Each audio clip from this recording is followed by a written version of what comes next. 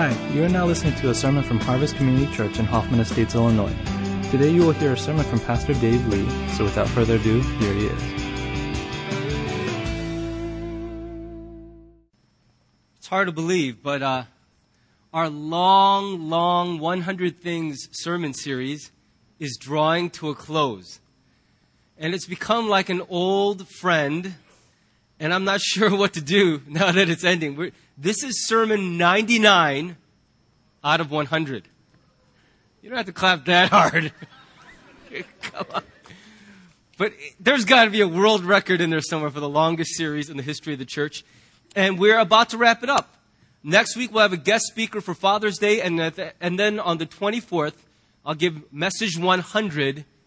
And then after all that, Lord willing, we may produce a little coffee table book where Heath's illustration will be on one page and a synopsis of the sermon will be on the other. And we will release it for you guys to purchase just to remember the 7 years that we spent together in this series.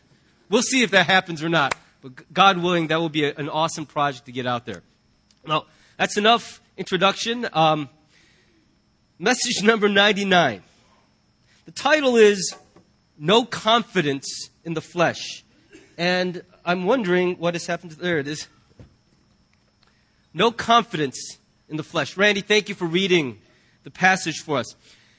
I wonder, when you think of the Christian faith, if joy is one of the first words that pops into your mind in association with Christianity. When you think of Christianity, is one of the first things you associate with it joy. This irrepressible gladness of spirit. Is that one of the first things you associate, not just with Christianity in general, but with your own Christian experience? Now, it may not describe the way that you're feeling about life right now. I wish I could do a show of hands. Sometimes I wonder what the mood is in the room I'm preaching to.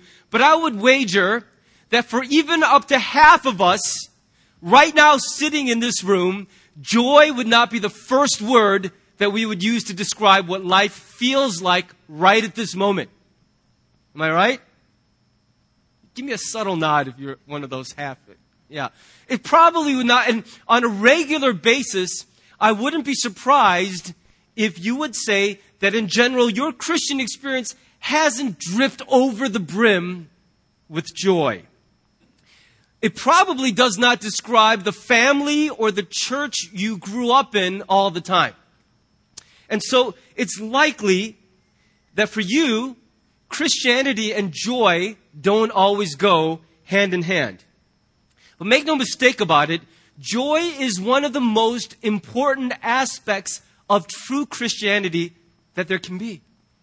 And the Bible is very, very careful to explain to us that there is really no such thing as a valid Christianity which is joyless. If your entire experience of the Christian faith has been relatively unjoyful, then what the Bible would say to you is you haven't discovered true Christianity just yet. In fact, do you know that the word, I keep thinking someone's poking me in the back. The word joy in its various forms exists 120 times. It occurs 120 times in just the New Testament. It's unmistakable. What God is saying is joy and Christianity must go together if we're talking about true biblical covenant under Christ Christianity. Let me just give you a couple examples just to make the case for you, okay? Excuse me. This is what Jesus said, Matthew 13:44. The kingdom of heaven is like treasure hidden in a field. When a man found it, he hid it again, and then, listen, in his joy, went and sold all he had and bought the field. Normally, when we say get rid of everything and exchange it for the kingdom, you don't think of joy as the motivation. You think of duty, of pressure. But in his joy, he found something worth more than everything else he had. Listen to what it says in Luke chapter 2, verses 10 through 11. But the angel said to them, this is announcing the birth of Christ, "Do not be afraid. I bring you good news of great joy that will be for all the people. Today in the town of David, a Savior has been born to you. He is Christ the Lord. That's what good news is supposed to produce. It's supposed to produce great joy. Wouldn't it be great if after the first game of the series against Philadelphia, excuse me, we found out that Derrick Rose hadn't actually hurt himself too badly. It was just a little sprain. He's okay. He's going to keep playing. Wouldn't that good news have produced great joy in the city of Chicago? Amen. Good news produces a response of great joy. We call the gospel good news, and if your response to that does not include joy, something is missing. Let me keep making the case here. John 15, verses 10 through 11. If you obey my commands, right there, that's not a very joy-producing concept, but if you obey my commands, you will remain in my love, just as I have obeyed my Father's commands and remain in his love. I have told you this so that, why? My joy may be in you, and that your joy may be complete. Jesus, praying before his crucifixion in the Garden of Gethsemane, prayed these words. He said to God, I am coming to you now, but I say these things while I am still in the world, so that they may have the full measure of my joy within them. Let's keep going on. Acts chapter 13, verse 52. And the disciples were filled with joy and the Holy Spirit. Not convinced? Let's keep going. Romans chapter 15, verse 13. May the God of hope fill you with all joy and peace as you trust in him, so that you may overflow with hope by the power of the Holy Spirit. 2 Corinthians 1:24. I'm not going to read all 120 occurrences. But are you getting the message? We want to work together with you so you will be full of joy as you stand firm in the faith. And how could we forget this simple one? 1 Thessalonians 5:16. Be joyful always. I could finish and read the other 110 references to joy, but I don't think I need to do that. When you read the New Testament, paying attention to it, the one thing that is unmistakable is that if you are a born-again Christian, joy must be a part of the experience. Now, I don't say that to say to you, force a smile so that people are convinced you're a Christian. What I say is, if you are a Christian by your own reckoning, but you have a habitual state of joylessness, something is broken in your Christianity. Something is missing from the picture of what you call New Covenant Christianity. If your experience of walking with Jesus does not include a regular occurrence of something which you would call joy, then it's time to roll up your sleeves and investigate, what am I missing? What am I missing? Just like when the whole nation is on fire for the Avengers movie and you go watch and you go, I don't get why everyone's so excited. Bunch of men in tights fighting. And everyone's like, are you crazy? And what are you going to think? After a while, you're going to go, I'm missing something. Everyone else thinks this is awesome. What am I missing? That's the feeling I'm trying to evoke in you. If your experience of Christianity has been joyless, then I want you to feel like something is not right. I don't want you to go to bed every night going, well, maybe that's as good as it gets. That's wrong. It gets much better. It's supposed to be much better. Don't go to bed feeling you've lived a day as a Christian if it hasn't included joy. God has more for you.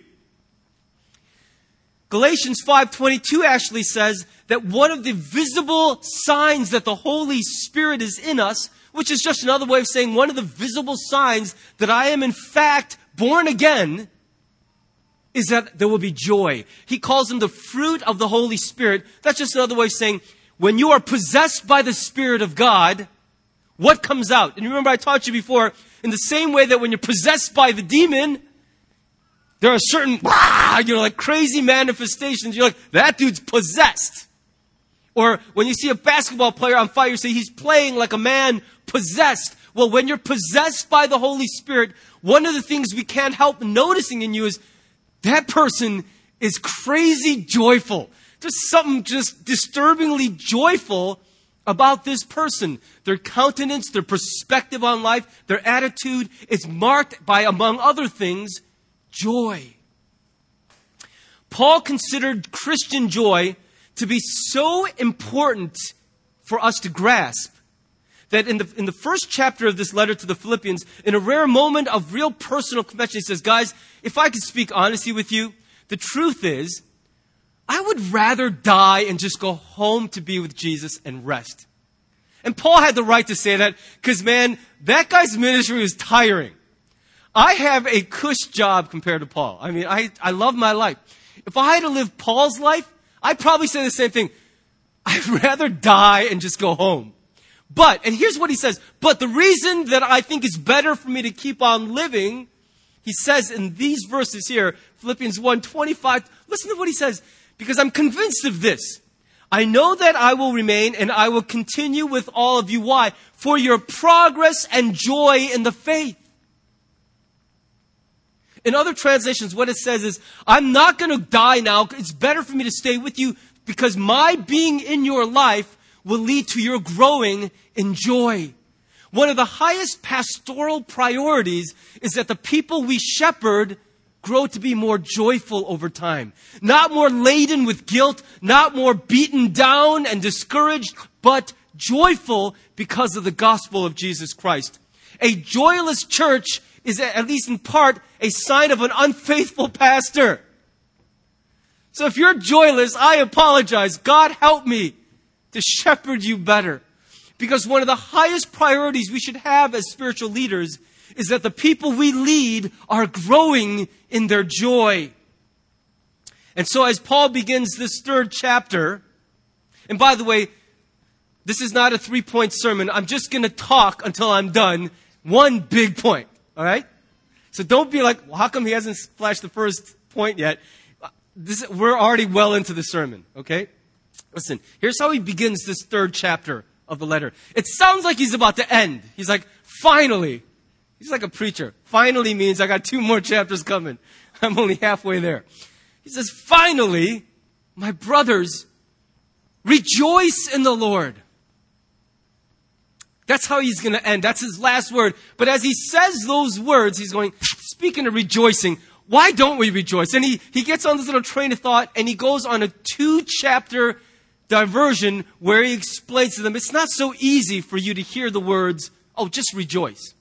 If I look at you while you're not smiling and say, hey, come on, rejoice. Does that make you rejoice automatically? Does the command rejoice make you feel happy? Of course it doesn't. Paul is not saying to people who are in a very bad way, hey, will you please feel happy? Or at the very least, fake it and paste a smile on your face. That's not what Paul's saying at all. He's saying, look, life is pretty hard, but I'm exhorting you.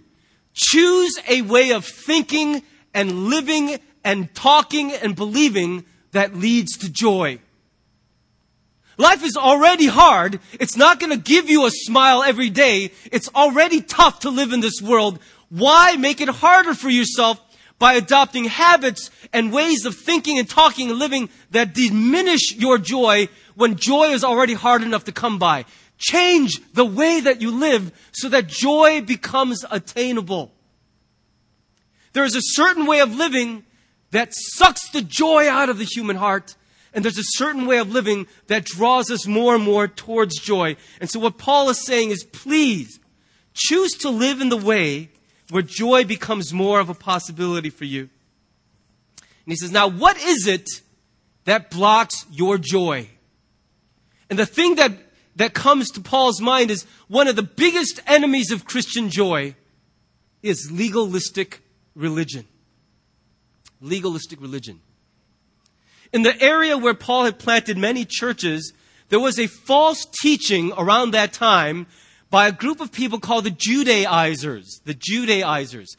This is a group of people who believed that once you became a Christian, the other part of it, the real completion of that act of conversion is you also had to become a Jew.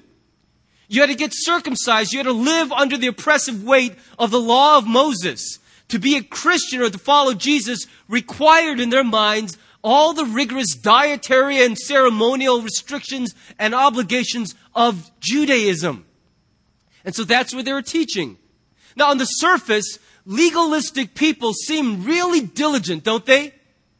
They're so busy being religious. There are so many things they do, all these meetings they have to go to, all these rules they have to observe. They wake up early because, you can't worship God unless you're in a tie. I heard that a gazillion times when I was growing up in the Korean church. Once I became a preacher and I stopped wearing a suit, man, did I hear it from people. And they seem so diligent on one level, but here's news for you. The legalistic heart is not more diligent, it's lazier. Because it finds real relationship too vague, too oppressive, too difficult. So it says, hey, I don't want to worry about whether we're doing okay with each other. I'd rather worry about just whether or not I'm legal. I don't want to be asked the question, are you guys still in love? I just want to know, have I done anything to violate the rules? That's easier to deal with. Just like a pilot with a pre-flight checklist. Done, done, done, done, done. If I can reduce my relationship to God and others to a list of rules, that makes it so much easier to measure whether I'm doing okay. Isn't it easier, for example, to ask a student, hey, what's your GPA? It's a lot harder to go, hey, are you learning anything? Are you growing in wonderment about all the discovered, undiscovered mysteries of life in the world? Huh? What? If I ask the child in math class, hey, are you growing more fond of the universal language? Do you see the mysteries of nature's structural design and things like the constant phi? What? But if I say, what did you get in your last quiz? Oh, yeah, I got a 7 out of 10. Done. We need external measures because the reality of actually finding out how we're doing is oppressively difficult and vague. But what Paul is teaching is these Judaizers are robbing people of the true joy of knowing God by reducing knowing God to a bunch of things that we do. He had no generous words for these people. He called them dogs. When you call somebody a dog, that wasn't like a term of endearment. Today, we're like, what's up, dog? You would have gotten punched in the face if you walked into ancient Israel. Hey, what's up, dog? What you call me? They would throw rocks at you. That's a swear word. What he says is, watch out for these dogs. Now today, dogs are man's best friend. We wipe their feet with baby wipes when they come in from the lawn. The dogs today are not real dogs. You want to see a real dog the way Jesus' time, Paul's time? Go to Tuba City. Okay? Anyone who's ever been to Tuba City, can I get an amen? You don't want to touch those dogs. They're like, walking around, drinking out of the sewage. And you're like, that's disgusting. You see these dogs like eating dead bodies. It's just so nasty. And you don't want that dog licking your face. Like, you'll get leprosy if they lick you. That's the dog that Paul saw walking around town. And he said, these dogs fit only to lick sores and to eat waste, scavenging around for worthless things. That is what these people are who teach us that to belong to God is to do all the thou shalt and to avoid all the thou shalt nots. To reduce something as wondrous as knowing God to a list of rules. And to pretend that if I do all of these things, then I belong to God. He says, it is so great a robbery. And he says they are mutilators of the flesh, because one of the big deals they were saying is, if you become a Christian, you have to get circumcised. They were so obsessed with the idea that you can't belong to God if you still have a foreskin. And Paul's like, what does knowing God have to do with foreskins? What does knowing God have to do with what that part of your body looks like? He says, do you realize if you think that that's all it takes, then you have completely lost its meaning. All you're doing is mutilating the flesh. Nothing else is accomplished except a piece of your skin is lopped off and a scar forms. That's all you're accomplishing. And then here he says, let me tell you what this Christian faith is really about. It's not about cutting off foreskins. We are the true circumcision who worship God by the Spirit of God, who glory in Christ Jesus and who put no confidence in the flesh. That right there is a whole other sermon I'm going to spare you from. But this is the picture of true Christianity. Is that we don't reduce it to things we do, but we worship in a way that gives life and genuine transformation. Like there is this Spirit that inhabits us as we draw near to God and creates some movement in our soul. And that it is a faith that does not glory in all the things we have done, but it obsesses over that which Christ Jesus has done. And at the end of the day, because what we have done is so worthless compared to what he has done, we put zero confidence in the flesh. Do you know that since I became a Christian, I really stopped swearing a lot out loud? Man, I used to swear a lot out loud. I swear a lot less out loud. But that not swearing has added nothing to my righteousness. If it could, then what Jesus did is a laughable joke. True Christianity is marked by these things. And he says, compared to that, what passes for religion and faith in Israel today, Paul is saying, is this. It's the words of Isaiah 29:13. The Lord says, these people come near to me with their mouth and honor me with their lips. Their hearts are far from me. Their worship of me is made up only of rules taught by men. Religion without relationship kills joy. Just like marriage without love kills joy, there is no value in marriage without love. There's no value in Christianity where there's no relationship, just rigorous adherence to a way of life. There is no purpose in that whatsoever. The reason we try to live righteously is to identify with, draw near to God and identify with Him, not so that we can purchase closeness to Him. If you get that wrong, and you have heard these words from this pulpit and many other pulpits before, but if you get that wrong, everything else in your faith life will break. See, at the heart of the Judaizers' error was a distorted idea of what righteousness is. When you hear the word righteousness, what ideas spring to your mind? For most people, their idea of righteousness is something like this. There's like this meter in your soul, and it tips one way or the other. When I do good things, my righteousness meter goes to the righteous side. Where's your, this way. And then when I do bad things, it's like this. And for some of us, you know, you're redlining over here or over here. Some of us, it's like this all day. It's like you could use it as a fan, right? Shh. Some of you, you're like a metronome. We could play piano to you. Sin, repent, duck, duck, duck, duck. And that's the way we think it works. It's almost like a Christianized version of Hindu karma. If I do good things, my righteousness increases. And if I do bad things, my righteousness decreases. Doesn't that just sound sensible and logical to you? But here's the thing. That is not biblical Christianity. That has nothing to do with biblical Christianity. But admit it, some of you every day in your life live as though that's actually the way it really works. Don't get bored of the sermon if that's true of you.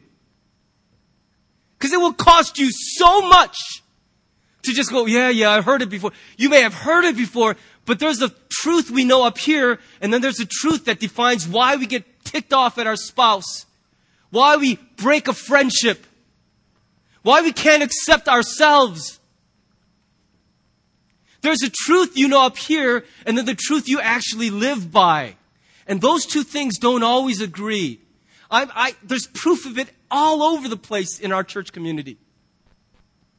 That there's a gospel we acknowledge in our minds, and then a gospel we have failed to grasp in our lives.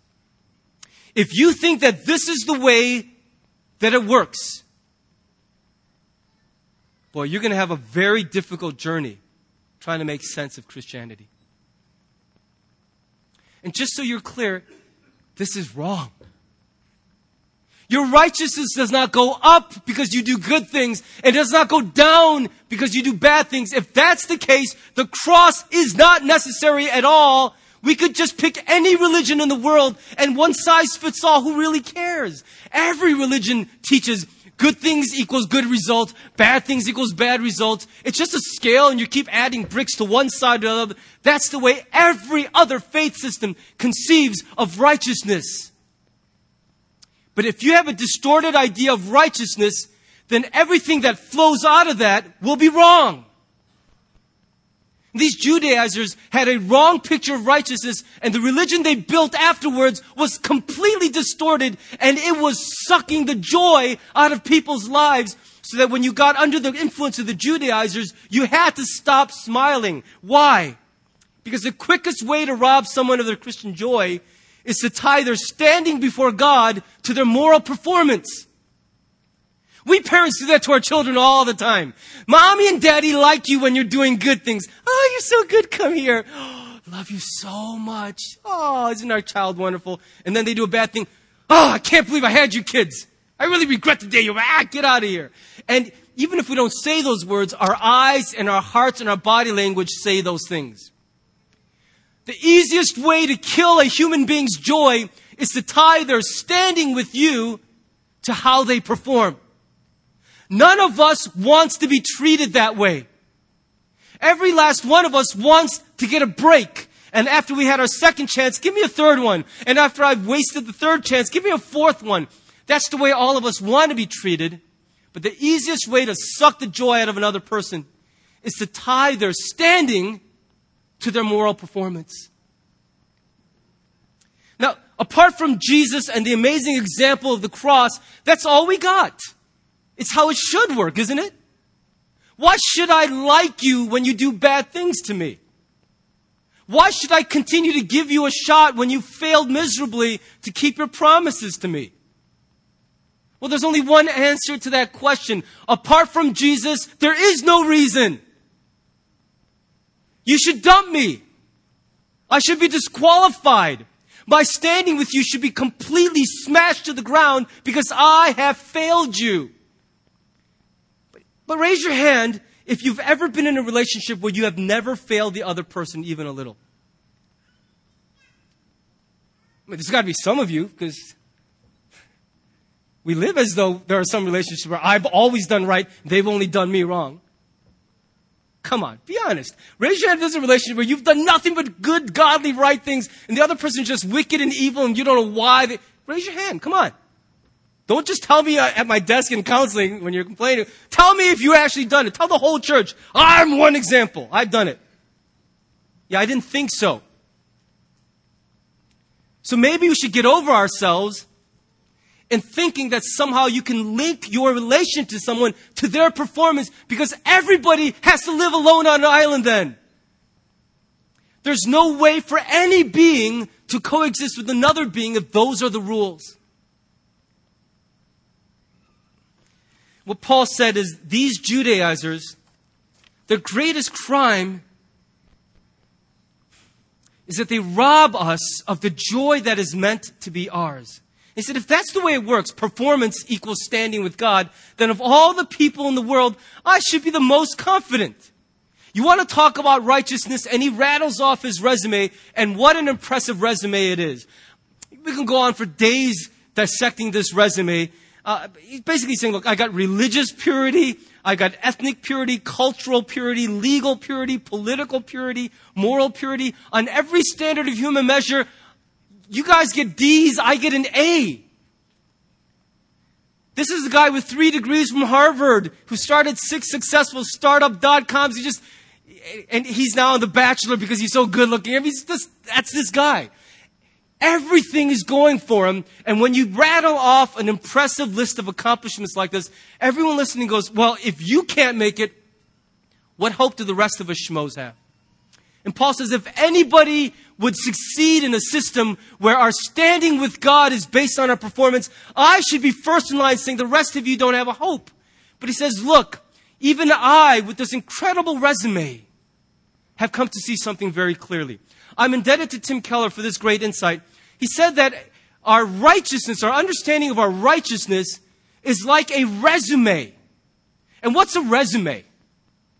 A resume is really an argument that I should be accepted when right now I'm on the outside looking in.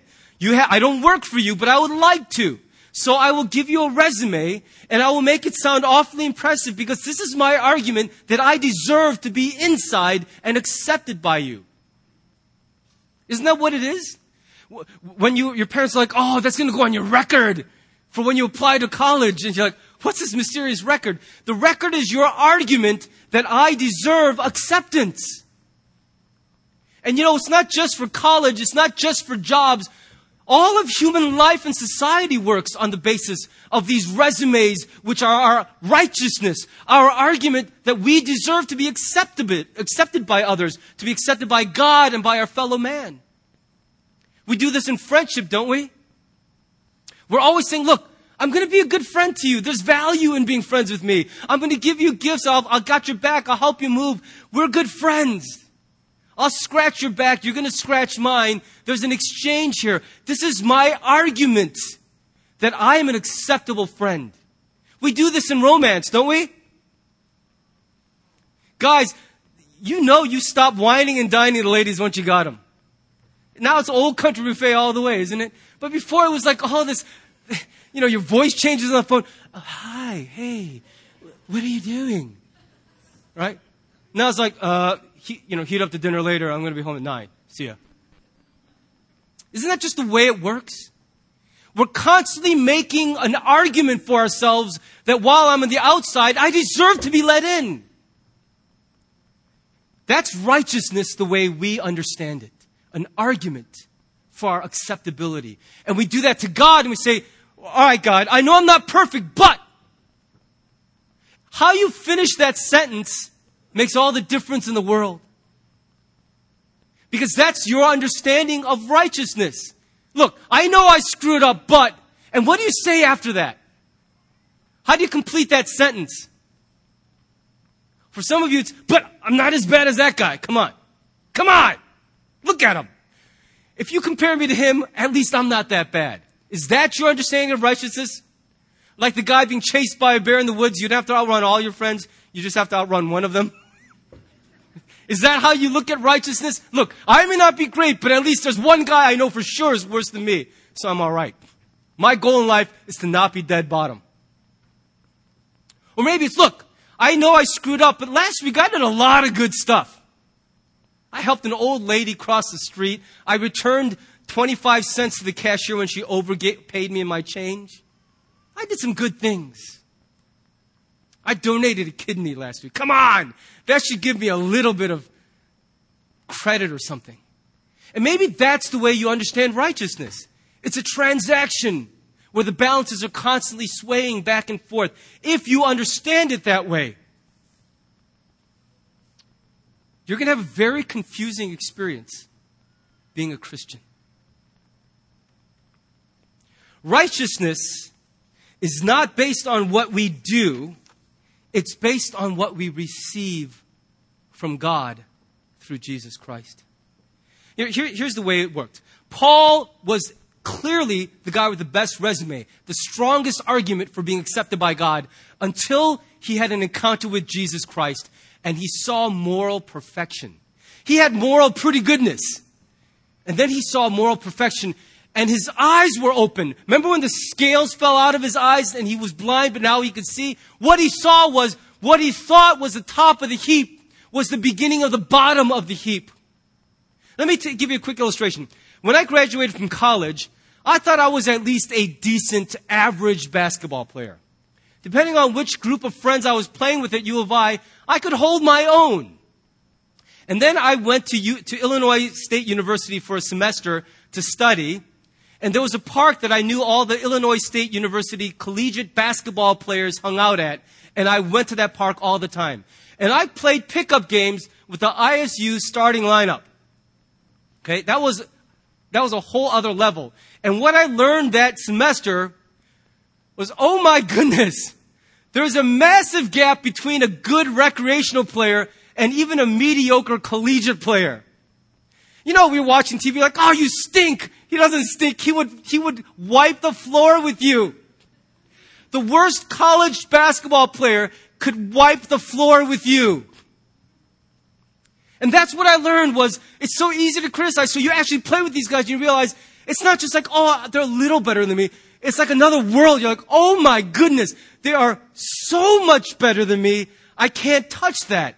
And then I thought, the worst NBA player could take the ISU starting lineup 3-on-1 and wipe the floor with them. Have you seen the Uncle Drew video with Kyrie Irving? That's awesome. And you start to realize an NBA player, even an average one, the gap between you and them is astronomical. Your eyes will open. You realize even Scalabrini, you go one-on-one with Scal, he will waste you with his eyes closed. He could shoot with his buttocks and beat you. Do you understand what I'm saying? That when you see them against each other is one thing, but you against them and your eyes just open, you go, the gap is amazing. My whole standard of measure, I can't strut in front of college and professional players. In front of some of you, I could be like, come on, I could trash talk you. But in front of those guys, I'm like, oh, please, don't hurt me. And that's a little bit of the experience we have when we understand whatever you think gives you your moral standing before God. When you encounter Jesus, you realize everything you've stored up is beyond worthless. In fact, Paul calls, we're even more tender and appropriate than God is. God just flat out calls it dung, crap. The word is excrement. He considers everything he once held gain to be rubbish. Rubbish is such a proper British sounding word. Rubbish. It sounds so proper. You know, the Greek translation is actually that stuff. What is that stuff? It is what your body sucked all the good stuff out of food, and this is what's useless. It spit it out. Get out of here. We don't need that. That's what all this stuff is. These things you thought would give you a better standing before God. We say, hey, God, here's me, and there's all those other guys. I've been to Tuba City like 6 times, and I preach, and, I got to do stuff. Come on. I got to at least be like on the platform an inch or so above everybody else. And you think that all those things give you this edge before God. God says, if you really believe that, boy, you have woefully misunderstood this faith. Whatever was to my profit, I now consider loss for the surpassing greatness of knowing Christ. The things he once prized, he suddenly realizes have no real power to elevate his standing. Let me give you an illustration that will help make this clearer for some of you. Imagine that you lived in an oppressive dictatorship. And every day life was hard. You had no freedoms. But on the other side of the wall, this great wall, was a land of prosperity and freedom. You heard music coming from the clubs on the other side of that wall. You heard the laughter of children. You saw something like blue sky on that side. And you look on your side, just gray, drab. And you think, what would it be like to live on the other side of that wall? The problem is you don't have the right papers to make that border crossing. Sounds a lot like Germany, not so long ago. Now imagine that one day your yearning for that better life became so great and irrepressible, you made a fateful decision. That's it. I'm going to risk everything. I'm going to forge papers and I'm going to attempt a border crossing. And so for 3 years, you sharpen your skills, you gather all these accomplices, and you put together a set of forged papers that are truly impressive. Everyone you show them to, they're like, wow, that really looks like the real deal, man. Good job. That might actually fly. But even though these are amazing forgeries, you're so worried because as you approach the gate, you're thinking, what if they discover what I've done? Then everything is over. Now imagine days before the fateful flight, someone in the government, highly placed, takes pity on you and says, I know you. I'm going to help you get to the other side. And they give you legitimate documents. A full set of legal papers that will get you clear and free across that border crossing. And you're so thankful because now you don't have to worry about the inadequacy of your forgery.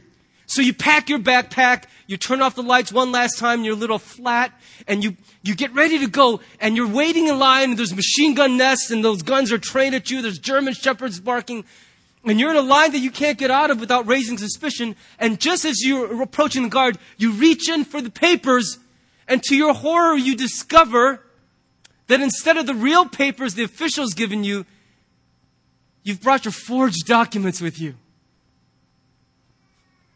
You had the real deal available, and you picked up the forgery instead. And now you're about to take the ultimate test, and you realize these documents I was so proud of that I worked on for 3 years are going to spell my death. They are nothing. I had the real thing. I could have walked across with confidence, and now there's dread filling my heart because these forgeries are not enough. Why would you choose the forgery over the real thing?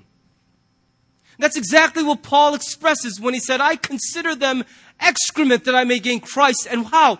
When I am at the border crossing, I would be found in Him.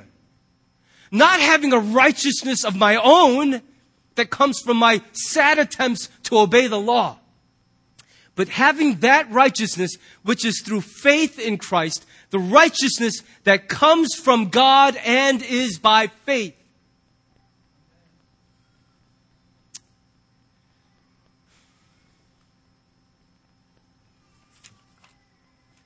Do you know what righteousness is for you?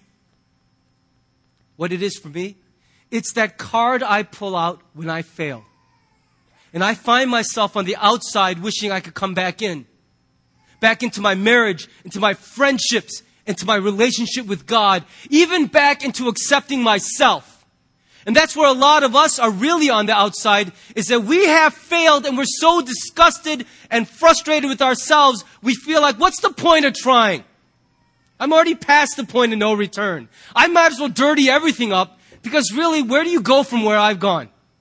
I've already journeyed to places I never thought I'd go. What's the point of pretending there's a better person inside of me? For some of us, the place we're on the outside of is we haven't even accepted ourselves. And the card you pull out trying to argue for your acceptability, that is your understanding of righteousness.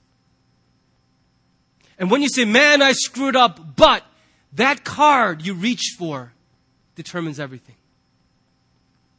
You get that righteousness wrong, you're going to totally misunderstand the faith.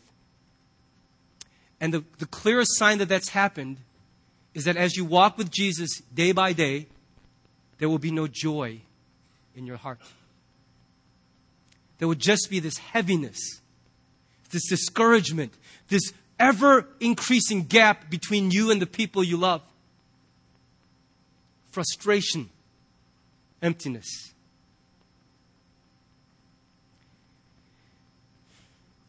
We need to understand that the only way we argue for our acceptance is we openly admit, look what I've done. What else could I expect from myself? This is what we do, but Jesus Christ has done better. He is the Son I could never be to God the Father.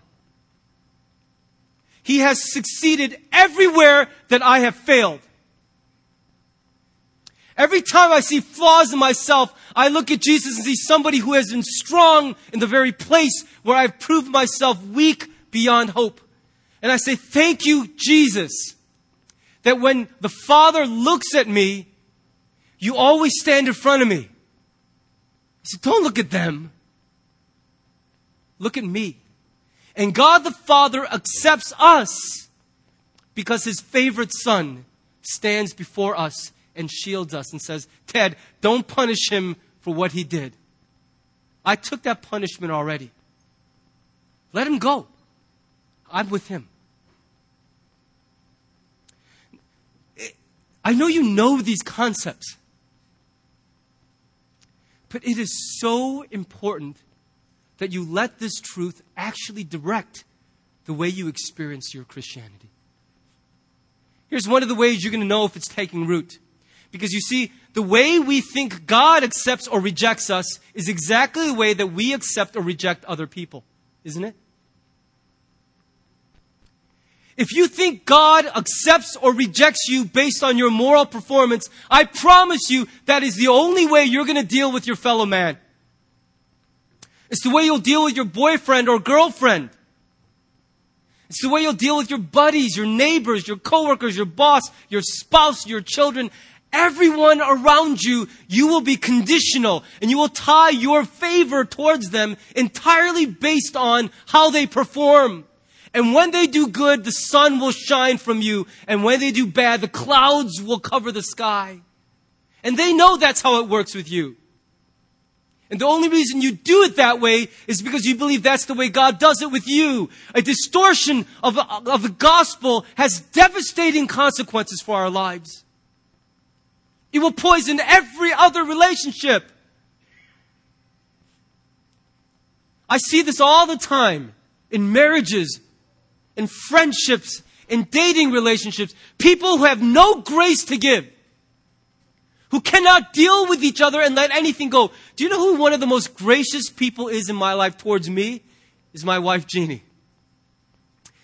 Over the history of our relationship, the reason we haven't fought as much, she has this amazing capacity to let stuff go when it comes to me. She's working on it with the kids, but but I get it. But when it comes to me, I am the beneficiary of this amazing history of just letting it slide. That's why we have a good marriage. It's not because I'm a great guy, but because the gospel is living and active in our marriage, at least at that level. And I want to really encourage you to think about your own relationships. Because if you don't understand the gospel, the only other path available to you is the path of being a scorekeeper, a blame assigner, a spiritual accountant. And when someone has wronged you, you will not have language or capacity to get past it. Until they do their penance, until they jump through the hoops, you cannot have a relationship with them because their failure is like the giant stick in the mud. Look what you've done. How can I have a relationship with you? Look what you did. And the only way we can sustain that posture is because we don't understand God never does that to us. He never does that to us. The minute we own up to what we've done and ask Christ to cover us, that deed is overlooked. You don't become better, but you become acceptable in Christ so that maybe, just maybe, we can keep journeying together and grow. And maybe, if we're patient enough and gracious enough, by the end of this long journey, we might actually be more like Jesus. Wouldn't that be amazing? Why do you think the first word Paul chooses to describe love in 1 Corinthians 13 is that love is patient? Because love that bails out after 3 strikes never sees what love can be. Quitting love is never real love. Real love, gospel love, keeps persisting because by the grace of Jesus Christ, I can deal with you even after you wound me. Nothing will erase what you did. But the blood of Christ will cover what you did so that I can still walk with you. If you don't learn that, you're going to kill your families. You're going to kill your marriages. You're going to kill every friendship you ever engage in. Everyone will fail you, and you will fail everyone. How's that for a feel-good summer sermon? Everyone will fail you, and you will fail everyone. I have already failed every last one of you more times than you can imagine. You have all failed me. At some point, I'm sure of it. How are we going to live together? by the grace of our Lord Jesus Christ, who, though we have sinned, covers over a multitude of sins with His grace and love. Well, that's enough from me. Why don't we go to God? How are you doing with the joy quotient these days? Has it been days, weeks, months? Could it be that it's been years since you felt a genuine emotion you could call joy? Now, I know it's tempting when you don't have joy to assign the blame to many other people and things. And you're not all wrong when you do that. Years of joblessness will discourage anybody. Traumatic illness will knock the wind out of anybody. Marriage that's falling apart, a friendship that's breaking, that is hard to live with. And I know that at least in large part, your joylessness is related to the failings of others. But don't be so quick to assume that that's all there is going on. Because part of the reason you struggle without joy is that the gospel and righteousness may be misunderstood.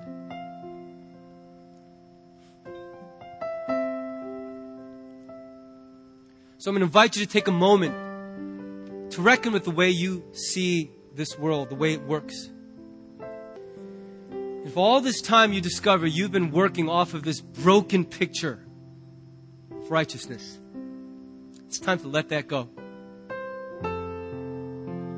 Your standing with God does not depend on the good that you do or the bad that you do. It only stands on the amazing gift of the righteousness of Jesus assigned to you. It's the only way we stand.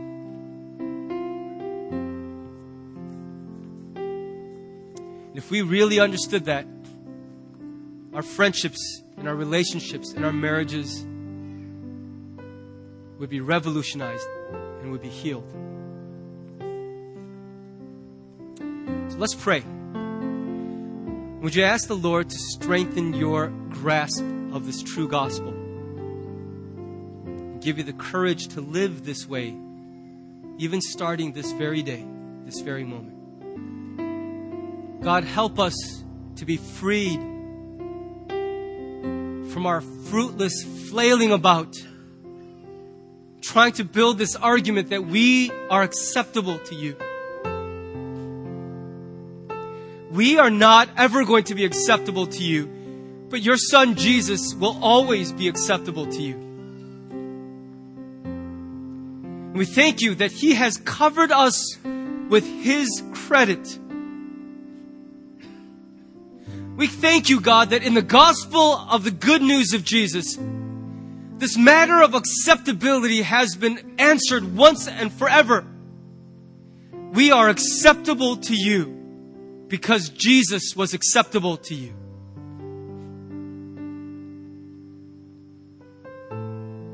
How freeing if we could just lay hold of that. And God, because this is true, help us not to hold others in bondage to our unforgiveness and our distorted picture of justice. Help us to accept others on the basis of your redeeming work and not on what they have done and failed to do. Help us to treat others the way you have always treated us. And as you do this great work, begin to heal the broken relationships in this church. Please do this by your great power. It would be a miracle if these relationships were repaired, but you can do this through the gospel. And so we implore you, God, to come and do that strong work that we are powerless to do. Come and repair our relationships through the gospel of the good news of Jesus Christ. And along the way, restore our joy as Christians. We pray it in Jesus' name. Amen.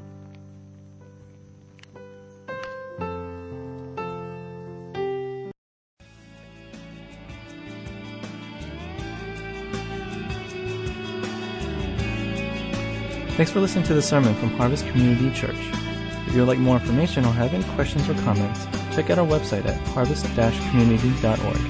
Thanks for listening.